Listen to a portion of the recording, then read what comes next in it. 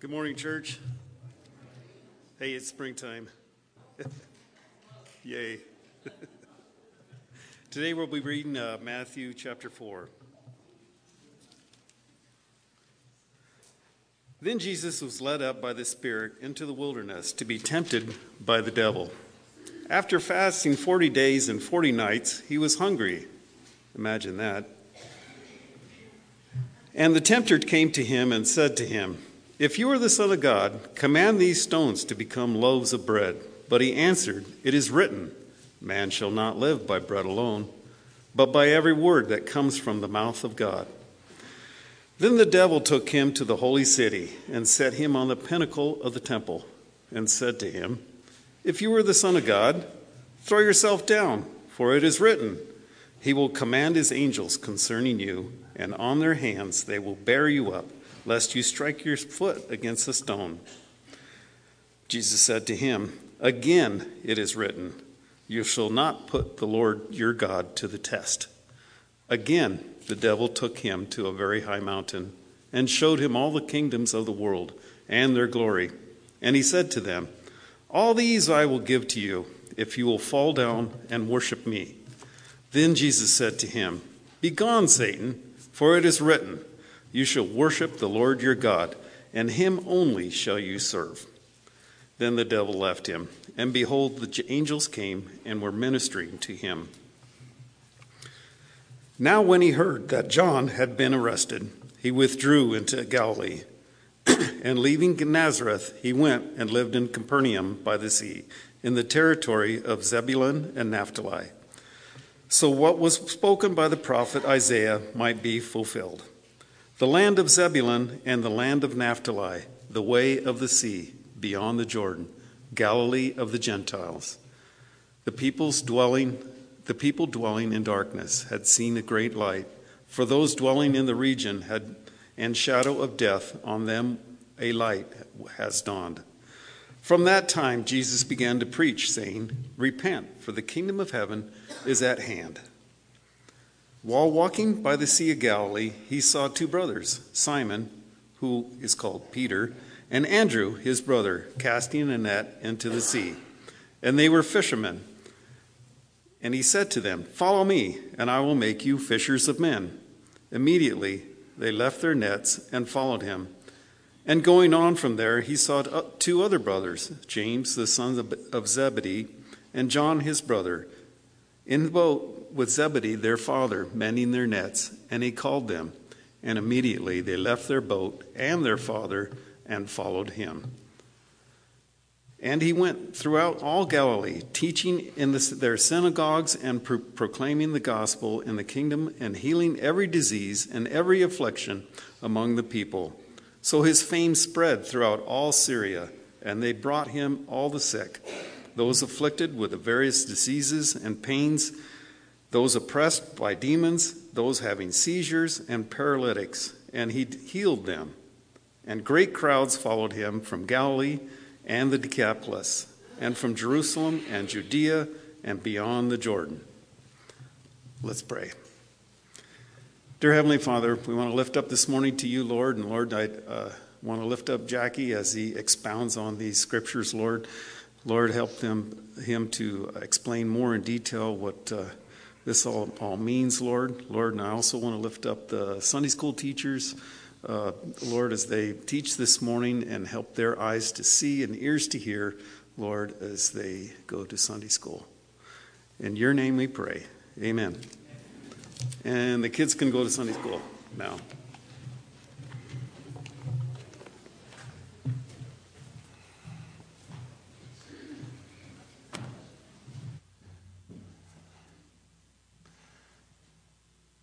Oh, look at them all go.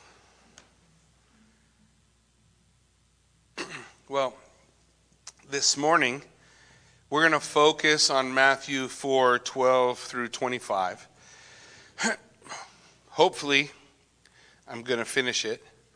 Originally, I had other plans, but God always wins. Have you noticed that in your life yet? 2 weeks ago, we looked at the temptation, right? Jesus in the wilderness. That ended in verse 11. I don't know if you like to write in your Bibles. I like to write in mine. Between verse 11 and verse 12, a year and a half passed. I know a lot of times we have pictures in our mind about, Jesus' ministry. Like it went like this. First he came and he got baptized, he was tempted, and then he called all those disciples and they started going around together. But that's not how it worked. Because that's not how it works in our life today.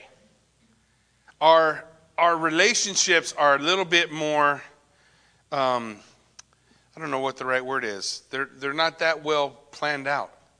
Like we go through life. We're going to read Jesus' sermons on the Mount in chapter 5 through 7, and we're going to focus in on that. But we need to understand he gave that sermon more than one time. He taught for 3 years. He taught about these things. Sometimes he'd talk about this section. Sometimes he'd talk about that section. But it was something that was a little freer than how we read it in the text. You and I read Matthew and we see the temptation of Christ, and then, boom, he's in the Galilee. You miss the wedding at Cana. That's in John chapter 1 and 2. And you missed Luke chapters 1 through 4. They all go in the gap. In Luke, one of the things that precedes Jesus going down to Capernaum is his rejection in Nazareth. All of these things, the Bible wants us to read the whole thing. You get that? Not just one piece, not just one part. Paul, when he was declaring to the people in Ephesus his ministry to them, before the New Testament was written, some of it is done, but not all of it is finished. Do you remember what Paul told the elders at Ephesus? I have not shunned to declare to you the whole counsel of God. It all matters. It's all an important thing that we want to be able to understand. He says in verse 12 and 13, now, when he had heard that John had been arrested, he withdrew into Galilee, and leaving Nazareth, he went and lived at Capernaum by the sea in the territory of Zebulun and Naphtali. So we have him going, a particular place. He's going to go to Capernaum. Oh, that's where Peter lives, right? And we're going to see Peter and Andrew, we're going to see James and John gathered together as his disciples. In Mark chapter 1, it says in verse 14, now after John was arrested, Jesus came into Galilee, proclaiming the gospel of God. In Luke 4, it says, now he returned in the power of the Spirit to Galilee, and a report about him went up throughout all the surrounding country. Verse 31 of Luke 4 says, when he went to Capernaum, a city in Galilee, and he was teaching them on the Sabbath, they were astonished at his teaching, for he taught as one having authority. So Jesus, prior to these things taking place, he's been at a wedding in Cana. He has probably interacted with the men he's calling disciples in one way or another in that year and a half. I know a lot of times we look at it, and preachers, we love to say this, Jesus called them and they just left. But Jesus probably interacted with them before. It's not like Jesus just walked up to the boat and they never heard anything he said or saw anything he did. But as he's gathering his disciples, they're familiar with who he is, what he is bringing, what he is doing.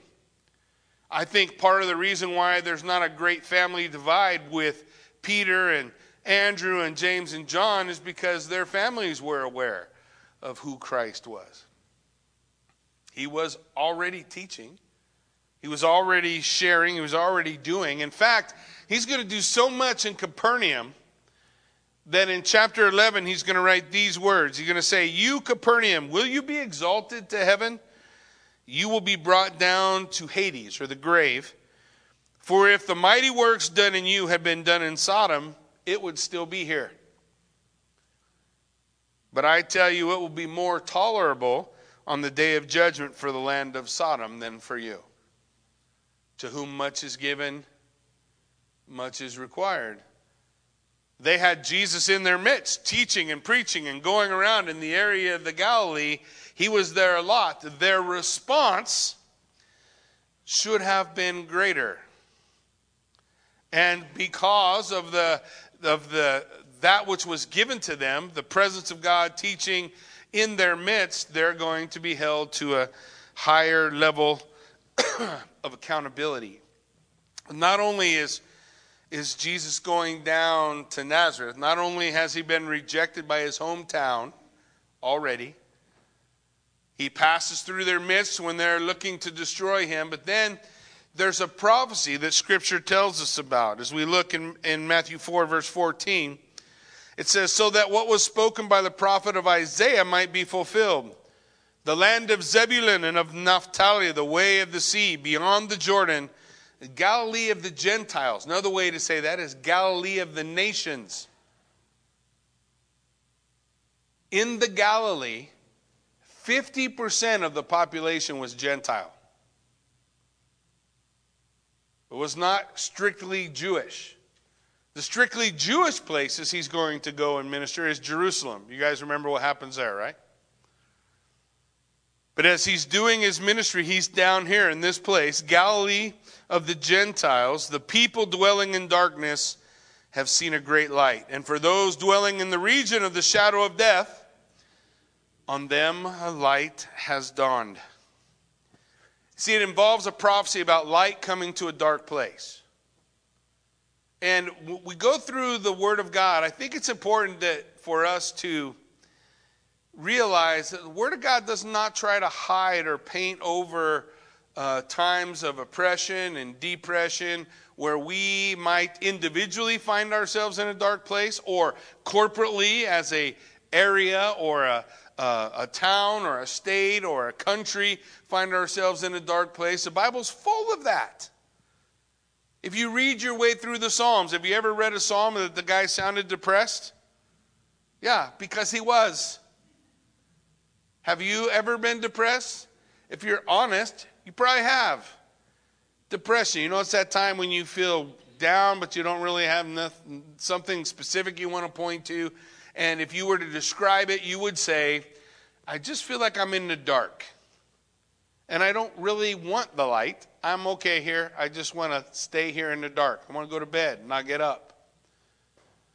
There are so many people in that place right now. As I was putting together the message for this morning and considering God's word for us, that concept of a light coming to the dark. And you need to keep that concept of the light coming to the dark and the judgment on Capernaum, because they wouldn't respond. Because God's going to bring light into your life through his word, through worship, through prayer, through the encouraging words of a brother or a sister, or maybe a rebuke from a brother or sister. And you can turn a deaf ear to it over and over again. But you will not be able to say, I was in the dark, where were you, Lord? Because the 23rd Psalm says, yea, though I walk through the valley of the shadow of death, I will fear no evil. Why? You are with me. Psalm 139 says, doesn't matter where I make my bed on the highest mountain or the deepest sea. I make my bed in the heavens or I make my bed in the grave. You are with me. We have this promise from Isaiah that light was coming into the Galilee of the Gentiles. Interesting how they title it, no? Not Galilee of the Jews. Were there Jews there? For sure. Was there synagogues? Yes. Did Jesus teach in a synagogue? Absolutely did. Were there Gentiles hearing the message as well? Yes. Were their hearts being prepared as well? Yes. Why? Because the message of the gospel of the kingdom of God is not only for the Jews. It was to the Jew first, but then also to the Gentiles. And this is foreshadowing that truth. In fact, in John chapter 1, verse 6, it says this, there was a man sent from God whose name was John. He came as a witness to bear witness about the light. John the Baptist. Bear witness about the light. Who's the light? Behold the Lamb of God that takes away the sin of the world. Jesus Christ is that light. It says in verse 8 of John 1, he was not the light. John the Baptist was not the light, but he came to bear witness about the light. And now he's going to describe it in verse 9. The true light, which gives light to everyone. Who does Jesus give light to? What if you're in your own personal darkness? Doesn't matter, does it? Does Jesus give light to you? I'm pretty thankful that God doesn't just go, you know, Jackie, you should be tougher than this. I don't know why this has got you so rocked. When you decide to, all the things I want to say, I shouldn't say from here. Who cares? When you decide to pull your head out, I'll be here waiting for you. Things I never thought I'd hear in church. From the preacher. Yeah. But that's not God. Where's God? When I was in darkness and when I feel depressed and I feel lost and I feel like I don't want to do anything anymore and I just want to everybody feels like that, right? Even the guys who say, I've never really been depressed. Yeah, okay. The reality is when you're in that place, his light is there. He came to shine light on everyone. He was coming into the world. He was in the world, and the world was made through him, yet the world did not know him. He came into his own, and his own people did not receive him. But to all who did, he gave them the power to become the children of God. This is the light that has dawned in this dark place. John 8:12, Jesus is going to stand before the people and make this declaration. Jesus spoke to them and said, I am the light of the world. Whoever follows me will not walk in darkness, but have the light of life.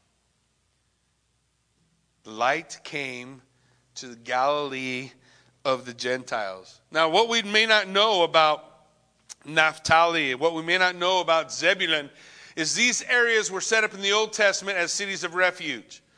Why does it matter that we understand the whole counsel of God? Because in the whole counsel of God, there's foreshadowing. There's nothing new that has not been foreshadowed in the Old Testament. Something that was begun, the concept directing us to the reality. If you find something absolutely and utterly and completely and totally new, with no shadow, no reference, no concept that is bearing light to it, you might have found something that's not real. But when we walk through, the gospel says these cities are cities of refuge. What was the city of refuge for? The city of refuge was a place for someone who had committed accidental murder, manslaughter. He had committed murder. There were no policemen in the Old Testament. You guys never thought about that, huh? No policeman. What happened? The avenger of blood, if you took someone's life wrongly, the avenger of blood, another member of another family, would come for you.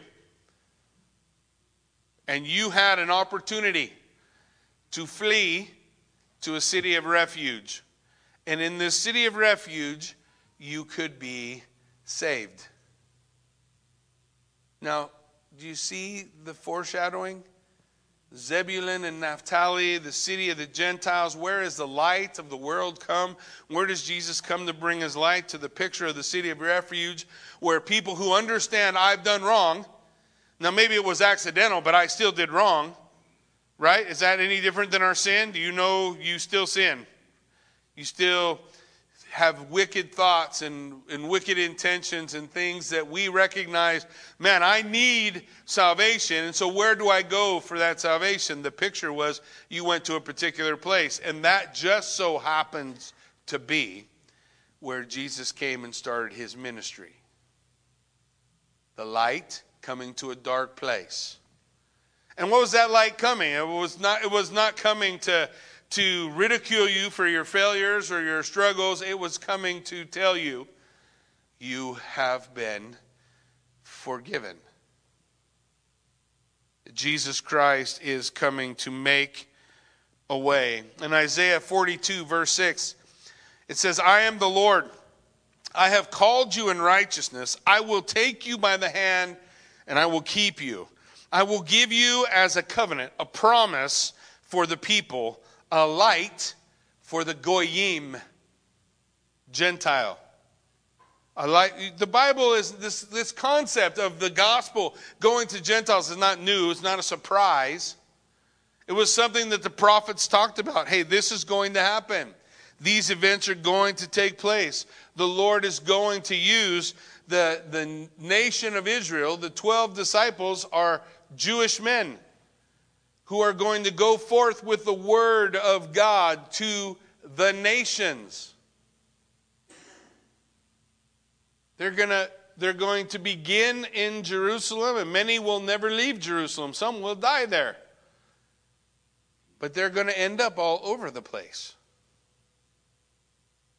And their disciples will end up all over the place, and their disciples will end up all over the place, and God will bring the light to the dark. In Isaiah 60, verse 1, it says, Arise and shine, for the light has come, and the glory of the Lord has risen upon you. For behold, darkness shall cover the earth, thick darkness the peoples, goyim, the Gentiles, the nations. Are the nations today in darkness?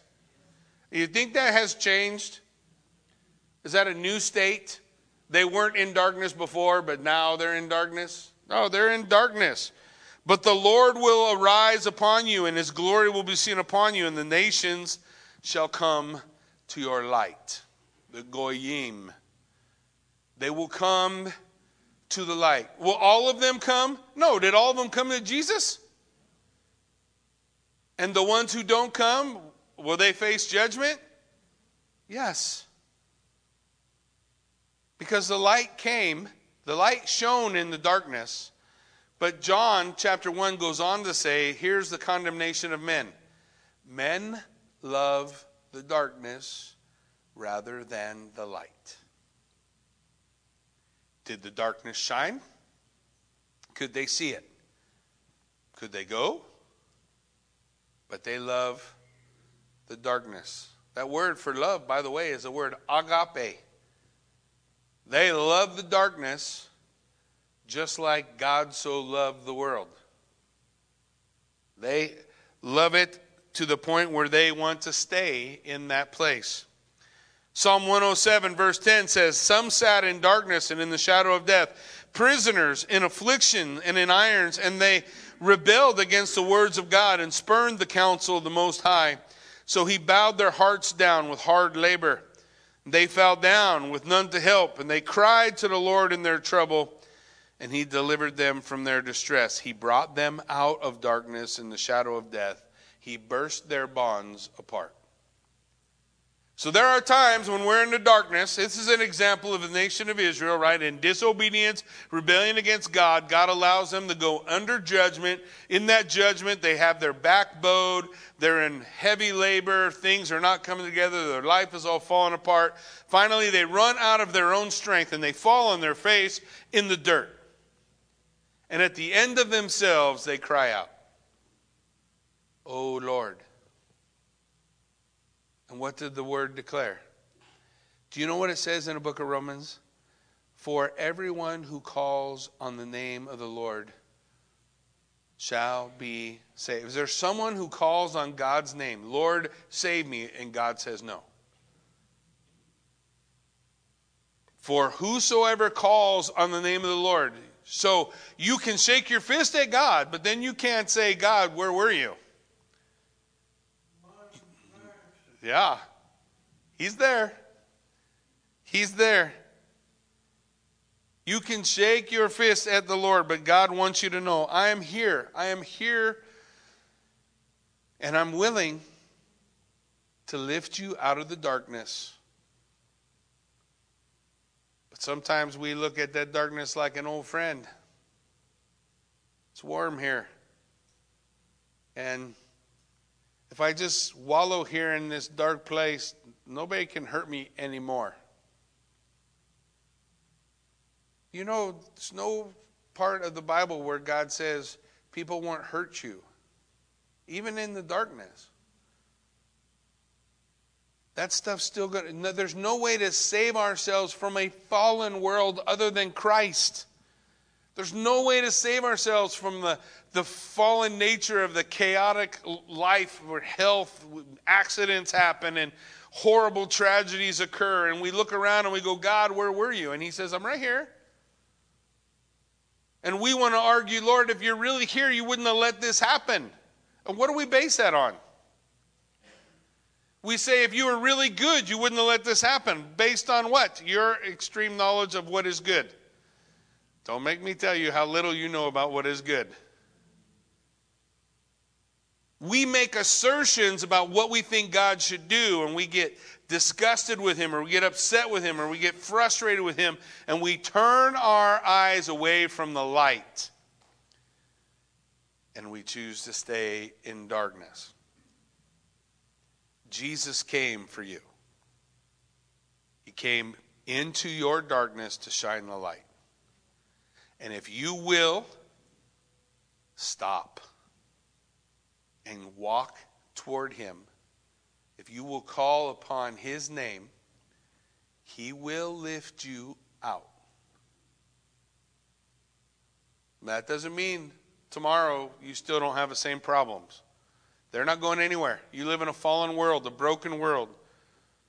And there's a promise of a new world coming. That's our hope.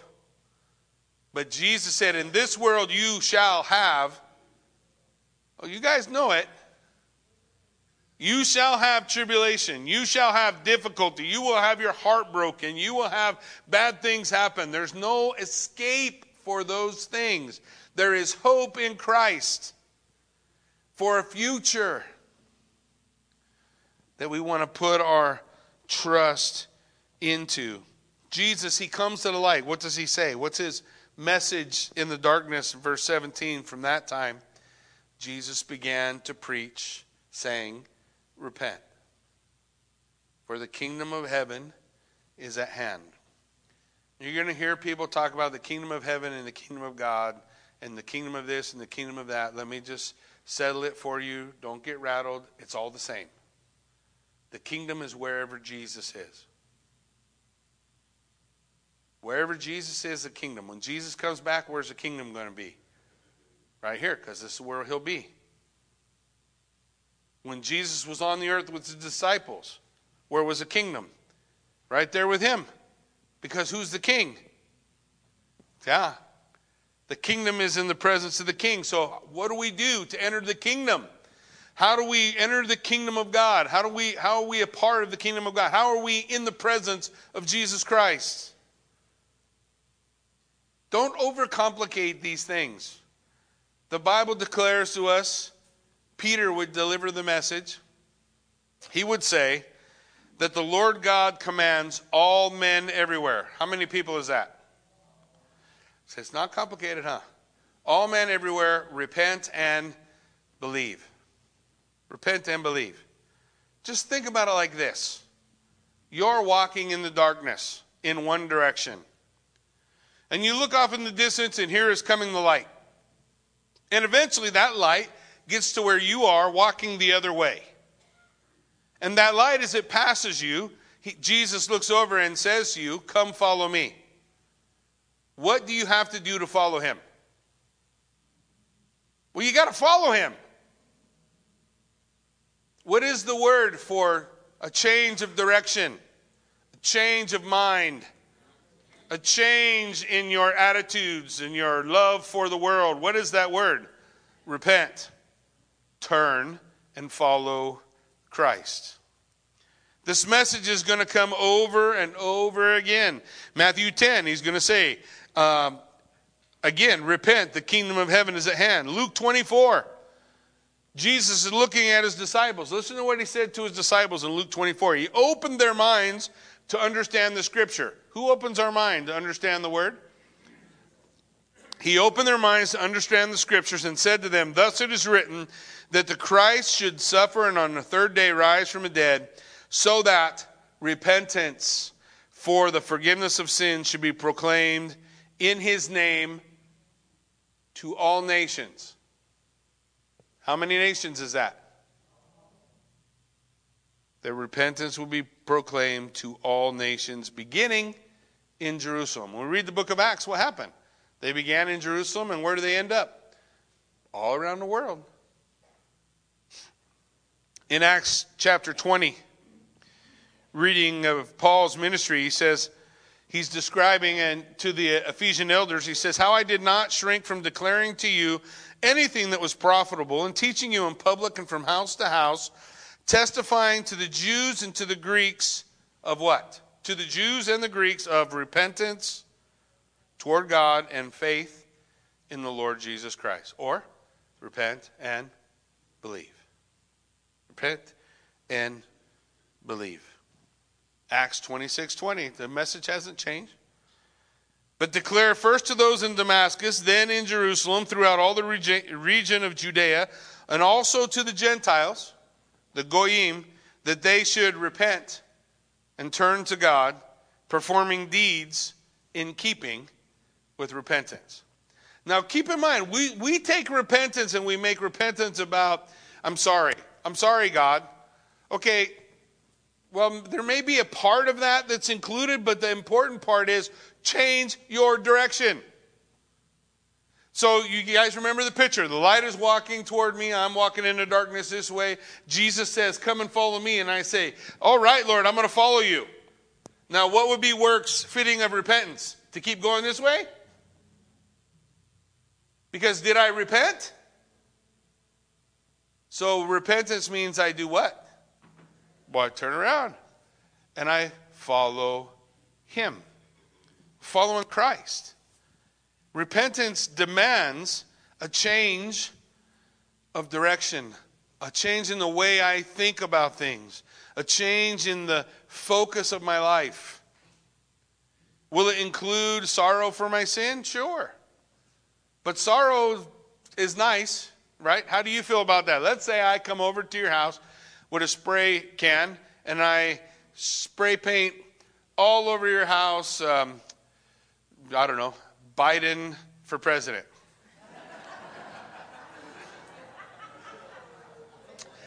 And then, now some of you may be all about that, and that's okay. I don't mean anything disrespectful about that.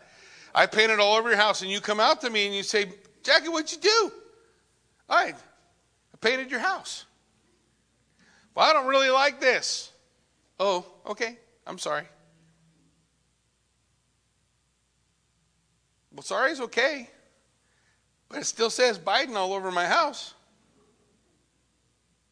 You guys get what I'm saying? It's got to be a change. Bear fruit worthy of repentance. If I have changed my direction, can you tell? If I'm driving somewhere and you look over to me and you say, Jackie, this is the wrong way. And I go, oh yeah, I know, thanks. And I just keep going. What good is that? So what do I need to do? I need to turn around. This is a message. This is the light brought to the darkness. Now listen, the Bible as a whole is going to tell us this story. If you read the book of Proverbs, you guys are reading the Proverb every day because I know you're all being good students of doing the one-year Bible, right? And we're all reading, and listen, don't come under condemnation. Just relax. Make the time. Don't go back and say, I have to now reread 75 chapters. Just stop it. Go to today and keep going. Open it up. You're going to read a proverb every day. You know the story of the Proverbs is? There are two paths you can walk. One leads to life. One leads to death. They are called the path of the wise man and the path of the fool. You heard that before? They're the wise steward. Where's he going to? He's following Lady Wisdom. Lady Wisdom who's beckoning, come follow me. But the fool, he never learns. He keeps going the other way. There's a path that leads to death and a path that leads to life. Jesus is coming and saying, come follow me. This is the path of life. Come this way. Come follow me. This is a message he brought into the darkness, and he's going to deliver it to particular people, isn't he? He's going to deliver that message to particular people who are going to respond to the message that he gives. And what are they going to do? They're going to get up out of their boats and they're going to do what? They're going to go and follow him. Look what it says, verse 18. So while walking by the Sea of Galilee, he saw two brothers, Simon, who's called Peter, and Andrew, his brother, casting a net into the sea, for they were fishermen. And he said to them, follow me, and I will make you fishers of men. When the day the call came, they did not hesitate. They just went. Now, my point is, I think they interacted with Jesus before this. I don't think Jesus called them before this. I think they saw Jesus teaching. They heard what he was saying to the people. The Bible says he was going into the synagogue, he was going around the Galilee, and he was teaching. And I think there was interaction. They had heard. Maybe they thought, man, what would life be if only we could follow the rabbi? I'm a fisherman. This is all I'll ever have. But they're looking at Jesus and the message that he has, and they're thinking, well, it would be so cool if we could ever get an opportunity like that. But you know, those opportunities don't come to fishermen. No rabbi ever said, you know, I need to get me some disciples to follow me and I can pour into and equip them and send them out. So I'm going to go to Galilee and I'm pick a fisherman. They did not do that. What great professor, great speaker on the world stage is walking around saying, you know, I'm going to find me a construction worker somewhere. I'm going to find a farmer. I'm going to go out to somebody who's never been to school. Nobody does that except God. He does it. So they go out to these guys who are thinking perhaps, you know, who knows, but they're thinking, you know, that's not a life for me. I'm a fisherman. I don't know about that stuff. You know how many times people in church have told me that? I don't really understand the word that good. Or, well, that's okay. We can fix that. You don't have to stay that way. You can choose to stay that way. But you don't have to stay that way. Do you? Now, you don't got to go to some fancy school. You don't got to read Greek and Hebrew. You just got to want to know God more. That's all. And that's what these guys, I think they're sitting in the boat and they see Jesus coming. And I like it because I think The Chosen kind of, if you guys have seen that, I think it kind of models that concept, you know, because you see behind the scenes. You know, the Bible doesn't tell us, but you see behind the scenes. And they see Jesus kind of afar off doing his thing until the day he calls them. And on the day he calls them, they change their direction. Right? We're going to see the disciples. Two sets of disciples here. Okay, we go through the Gospel of Matthew. We're going to see two sets of brothers right now. By chapter 9, we're going to see Matthew, who's writing this book. He's not there yet, but he will be in chapter 9. By chapter 10, they're going to have everybody. Chapter 10 of Matthew, all the disciples all together. And there's a process to it. And I want to just kind of point out the process. Number one, they're going to get a call that sounds like this. Follow me. Right? And when in that call, this is not, hey, agree with the things I say. Now, there's agreement because you should never argue with Jesus. Everybody okay with that?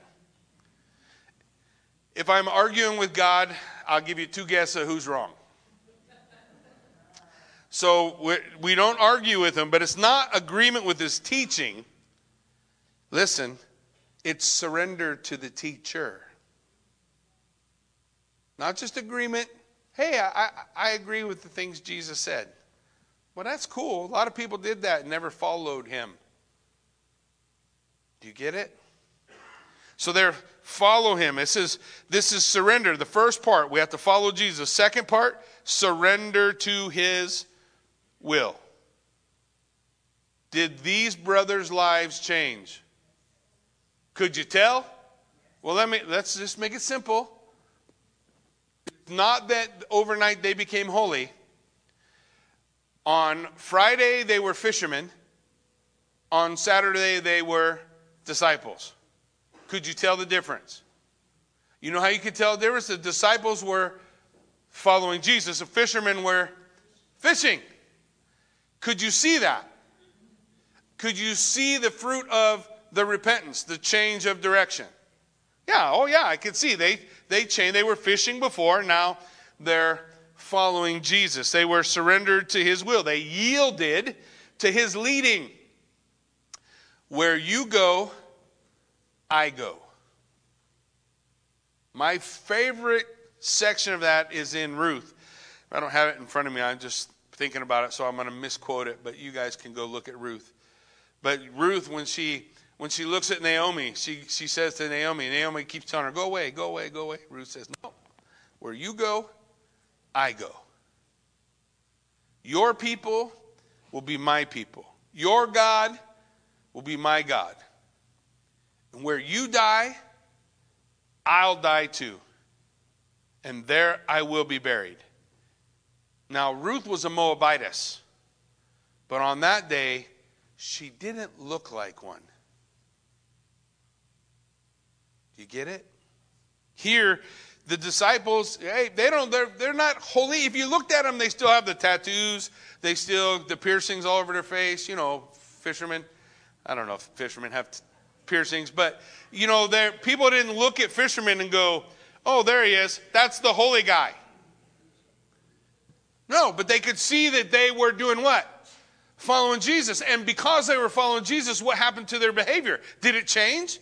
So much so that when those same men are standing before the council of the people who crucified Jesus, the Bible says they looked at him and they said, these are unlearned men. I know that's Bible speak for, these guys are knuckleheads. They're fishermen from the docks. How are they here? But you remember what they said next? And they said, but they have been with Jesus. And if you've been with Jesus, you start to look like him and not like everything else. Simply because you're following him, you're surrendering to his will. The last part, you accept his mission. Jesus says, follow me. We follow him, we surrender, and we accept his mission.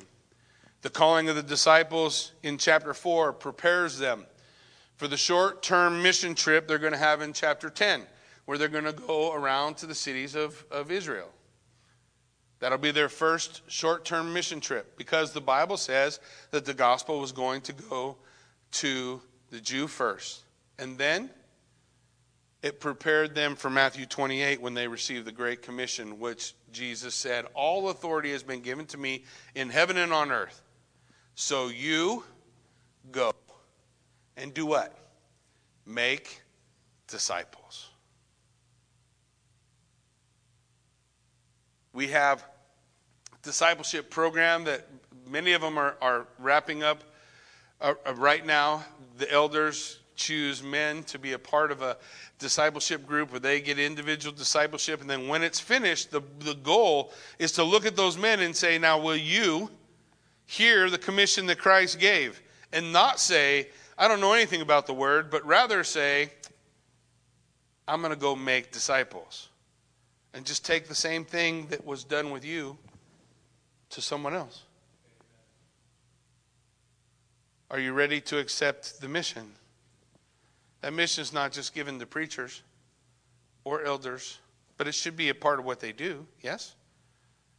But it's given to everyone. Go, therefore, make disciples of every nation. And what do disciples do when you make disciples? They make disciples. So the first group, yeah, that's disciples. And then they go out and make more disciples. We call them the early church fathers. And then they go out and make more disciples, and we call them the little later early church fathers. And then on and on it goes. That's how we have a history of the church today, because disciples made disciples, made disciples, made disciples. If we're going to follow the call of Jesus Christ today like these men, whom Jesus called, follow me and I will make you fishers of men, we are going to change our direction, surrender to his will, and accept his mission. That's our purpose. That's what we're to do. It says in verse 20 of Matthew 4, immediately they left their nets and they followed him. And going on from there, he saw two other brothers, James, the son of Zebedee, and John, his brother. I like these guys are the sons of thunder. So, Peter was a bit of a knucklehead too. So don't. These guys, why are they focused on these guys? These guys were what we call the inner circle. And you say, gosh, that's not fair. God has an inner circle. Yes. These are the students in class that have to sit closest to the teacher. Hannah?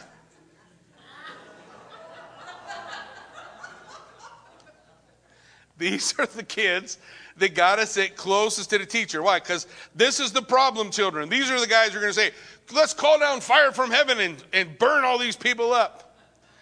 The Lord's like, you stand right here.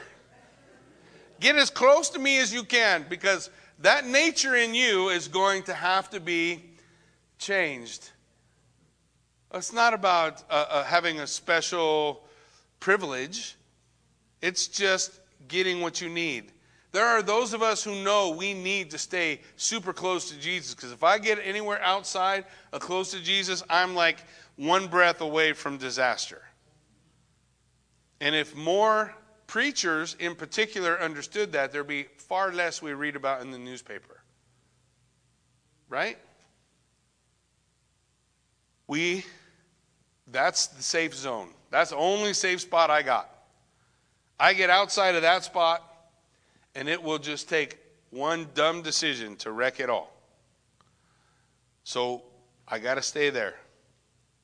Why did he make me a preacher? Because I'm such a great preacher? No. Ask some people. They'll tell you. It's not about the preaching. It's not about the message. It's God knowing, I got to keep this one right here. I have to be in the Word. See, I can't do I can do, but I can't just on my own go, I'm going to do the 1-year Bible. God knew, I got to make sure this dude is reading the Bible every day or there's no hope for him. And so I'm going to make him a preacher. So I teach 3 times a week. In those 3 times a week, I read the Bible so much. I do through the Bible. I have an app. I listen to it in the morning. I'll sit down and listen. The other day, my morning was, what time, Hannah? You remember when we were having breakfast? What time was it? So 10 o'clock. Now, some people already did it at 6. But that wasn't my morning. My morning was 10. But I sit down and I put the app down and I get an opportunity to listen. But I have to be in the Word every day, because if I'm not, it won't be very long and it'll all be stinking thinking. God knows that. There's not like, what makes Jackie a preacher is he went to Bible college. I did do that because I wanted to know. I wanted to understand more, but that didn't qualify me for nothing. I'm part of the inner circle of the crazy people who, if Jesus didn't keep them close, it would be a mess. Maybe you're part of that circle too. Welcome to the family. And as we consider this, there's a couple things I want to encourage you to do. I have several guys I ride with who recently I ride motorcycles with. Recently they joined MC, motorcycle club, and they're using that as a ministry. I bowed out because I don't have time. I'd like to have a time, but I just don't have a time. I have a family already, and I don't need a new one. But here's the call. This is. I'm not saying that there's something wrong with those guys. There's nothing wrong with those guys. They're doing what they feel God's leading them to do, and that's good. But here's the positive thing. Why do people seek something like an MC? Why do they seek that? Because they want family. And you know what those guys do? They call each other every day. Not most days, not some days. In fact, it's a command from hierarchy. Hey, you got to call. We want to hear from you every day. We want to know what's going on. We don't like people kind of prying in our business sometimes. So for some of that, us that pushes us off, and maybe we don't like that thing. But don't you know that that's what it's supposed to be like in the church? We need to be there for each other. You need to be talking to one another. You need to be calling one another. You need to be encouraging one another. And sometimes it's okay. Call Jackie and say, Jackie, I can't get through this thing or this with this person or whatever. Can you come talk with them? That's awesome. But you need to be doing it. You need to be the voice for one another that's shining light in the darkness. Because that's what it's supposed to be like. Not a place where we all come and act weird or, the weird things people do, the religious things we can get caught up in. It's not about that. It's about connecting with one another, caring about one another, the people around you. And if a door closes, don't sweat the door that closes. Go to the door that's open. Right? Because God's going to direct us in that so that we can meet the needs of one another. But see, we're existing in one big building all separately. And sometimes people drowned. And they were coming to church all that time, but they still drowned. How come they drowned? Because they needed the family. They may tell you, I don't want that, don't bug me. But that's baloney. I'll tell you why I know that's baloney. This is nothing. I got so far to go. So, 12 years ago, Kathy and I just started coming here. And I know you guys don't always think I know, but I know who's coming and who's not coming, who's here, who's not here. And so there's this family. They were the Lures family, Daniel and Anna Lures. Some of you may know them. And when I first got here, Anna was very bubbly like Kathy. She didn't have a problem talking to people. But as soon as church ended, that Daniel will run out and sit in his truck. And so I set my eyes on him. I was like, I see you. And I know your wife's still here talking, so you're out in the parking lot. I got this. So every Sunday, I'd walk out to his truck. He had a hole. Later on, he told me he had a hole in his center console where he stuck his knife in the hole because he seen me coming. Preacher is coming over here again. Why? He won't leave me alone. So I'd go out and I just tried to connect with him. Try to say, he'd say, I don't need nobody. I'm a farmer. I'm doing my thing, I'm making my wife happy, whatever, but then I'm just waiting for her to leave so we can go home. And I'd go out and just talk to him. I didn't even talk to him. I didn't go out there and preach to him. I just saying, hey, what's going on? How are you?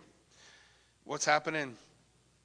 Today, Daniel and Anna are in Missouri, and Daniel's teaching in church for the pastor every time he's gone. He covered for me when I would be gone. He came up through discipleship and just fell in love with the Lord because what he needed was someone who cared about him. It doesn't matter what they say. If I had a nickel for every teenage kid who says, I don't need you, I don't need church, I don't need none of this, get away from me, I'll be a wealthy man. But they do. They need to know somebody cares. They get enough preaching, they'll be okay. They need to know people care. They care about what's happening in their life, what's going on. Ask Hannah, she'll tell you. She got to be an example 3 times today. She's going to be super excited when she comes home. We want to be able to be that for one another. That's part of discipling. The disciples went with Jesus wherever he went. They did stuff together. It's not just coming here is great, and I'm glad you guys come and we want to learn about the Lord, but we got to get together with one another, or this ain't going to work. We're going to drown even though we're sitting in church. A lot of people have the last couple years, and a lot of people still are. They need that hope. The last thing I want to tell you is about the power Jesus displayed and why this is an important part of the story. In verse 23, I know it's late, but I'm almost done. He went through all Galilee, teaching in the synagogues, proclaiming the gospel of the kingdom, healing every disease. Please mark that. Healing every disease and every affliction among the people. So his fame spread through all Syria, and they brought him all the sick, afflicted, various diseases, pains, oppressed by demons, having seizures, paralytics, and he healed them. Why? Why in Jesus' ministry did he heal everybody who came to him? But he's not doing that now. And there are preachers out there that think he's supposed to still be doing that, and so they make that the focus of the gospel. But the focus of the gospel is not healing. The focus of the gospel is to repent and believe, trust Jesus Christ, follow him, surrender to his will, accept his mission.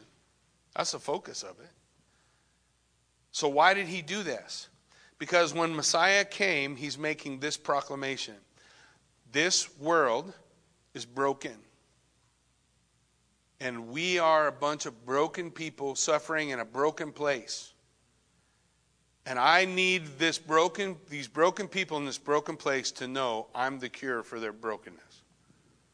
So I'm going to show you while I'm here that I can make it all go away. And he healed everyone who came to him.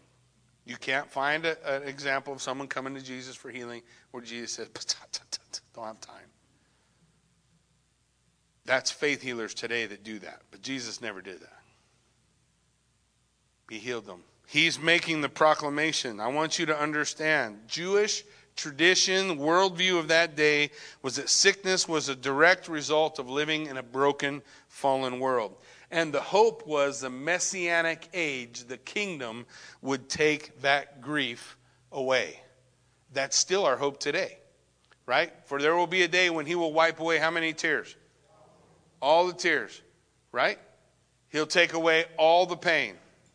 There will be a day. We're living in that hope, looking for that hope. And Jesus is demonstrating that he's going to do that because he heals everybody who comes to him. But it's not time to fix the world yet. That time comes, Revelation chapter 19, Jesus Christ comes back, his feet hit the earth, and he begins to fix the world. That day, the kingdom of God enters in.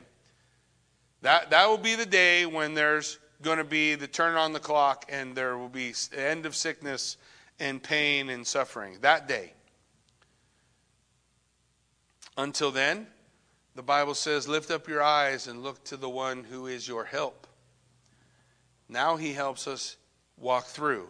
And he may deliver here and he may deliver there. That's God's will. We let God decide those things. I'm okay with that. But I know that he's with me no matter what I'm in, no matter what I go through, no matter what my struggle. He's there walking with me, telling me what to do, how to act, how to think. He's telling me all those things. I get caught in my own mind, I'll lose my way. I got to stay connected to his mind. The point is that God himself here in the flesh, as light in the darkness, is shining before the people and saying, I'm your hope out of this. That's why he healed people. Not so that you could go have a healing ministry. He healed people so you would know he's the cure for the fallen world. He's the cure for our brokenness and our sickness and all of those things. He's still the cure for all that. Does Jesus heal today? Don't misunderstand me. Yes, he does. Does he heal everyone? No, he doesn't. There are times he says yes, and there are times he says no. So that's something that God is doing. We may understand more fully when we see him. The message when he came was these are all symbols of the brokenness of this world. You got messed up legs. You can't walk. You have a demon. You have this. You have this. You have this. And they all came to Jesus, and boom, he healed them all. He healed every one of them to say, where I am, there's no death, no sorrow, no brokenness. I am the kingdom. There will be a day that kingdom puts its feet on the earth. There will be a day. Now, yes, even so, Lord, come. Please. Today would be fine. So, I want you to have that understanding. I also want to leave you with some hope, because I know a lot of people are worried about the times and the seasons and the things going on in the world and the war and the not war, and what's this all mean prophetically. Let me please give you the understanding that we are looking for no prophetic sign before Jesus Christ calls his church home. Every single period of time since Jesus ascended to today, Christ could come back. There's no prophetic thing necessary for Jesus to call the church, the bride, to himself. None. Whatever Russia does, it does not matter. There will be wars and rumors of wars, but the end is not yet. Keep going. You've got marching orders, yes? Are there prophetic things that we would go, hey, that's kind of crazy? If they start to build the temple, hey, you should go, that's kind of weird. The Bible says there's got to be a temple because there's going to be an Antichrist who stands in a temple one day, right? And proclaims himself to be God. So that would be wild. What if a bunch of nations all got together and invaded Israel? Oh, yeah, you should say, whoa, that's weird. The Bible talks about stuff like that. Does it have to be Russia? Doesn't have to be Russia. It could be anybody. Gog and Magog is a picture of the wickedness of the rulership of man coming against God. Ezekiel 38, Gog and Magog are put down by who? The Lord Jesus Christ. Revelation chapter 19, when Jesus returns, who's he put down? All the armies of the world lined up against Israel. Crazy. Revelation chapter 20, what happens? Satan's loosed for a season, and Gog and Magog make war against God, and who puts it down? Who puts it down every time? God does. Does he need us for that? He's saying, I've given you marching orders. I've got a purpose for you. Fulfill your purpose, trust me, and know any moment, any day, any time, I can call you home. And if I haven't, it's not time yet. We still got work to do. Amen? Why don't you stand with me? Let's pray. You still might make lunch at noon. Father God, I just thank you for the truth of your word. And I don't know, God, there's just a lot of things on my heart and my head. I don't want to blame them all on you. But I know that you are the light that shone in my darkness. That there was a day when you called me. You said, Jackie, come follow me. The Bible tells us that today is the day, now is the time of salvation, that the word has gone out, that the call is being made, that whosoever would call upon the name of the Lord will be saved. And when we respond to the call of Jesus, we follow him, we surrender our will, and we accept the mission in front of us, whatever it is. I know sometimes, Lord, I thought, man, I'm so excited. I'll do ministry on the beach in Hawaii, and I'll learn how to surf. But you didn't call me there. You brought me here. And here is not a bad place. I love Buell, Idaho. In fact, I would not have liked the beach all that much. Too many people there. You brought me to a place where there's a small town that I could be a part of, and a group of people who will accept the frailty and failure and vulnerability, maybe, of a preacher who's not perfect but who loves Jesus. God, I pray that we, men and women in this place today who maybe are in the darkness, would hear you say, you don't got to be there. If you ask me, I'll lift you out. I pray we would be people who don't just give lip service, but honest, true service. Not only did I say, yes, Lord, I believe, but I follow you. That's how I know. God, I know that your Spirit is moving in this place, that you are the one who is able to uphold us, to lift us up, to equip us. And so, God, I pray that you would do that work by your Spirit in this place for anyone who's here, for anyone who hears, for whosoever. Lord, I pray that your truth would go forth, and you, God, that we would lift you up. For Jesus, you declared, if the Son of God is lifted up, then I will draw all men to myself. So, Lord Jesus, we lift you up and ask you would draw your people in this place, that you be glorified and magnified as we hear your call and as we walk in obedience to you. And we give you praise for who you are, in Jesus' name. Amen.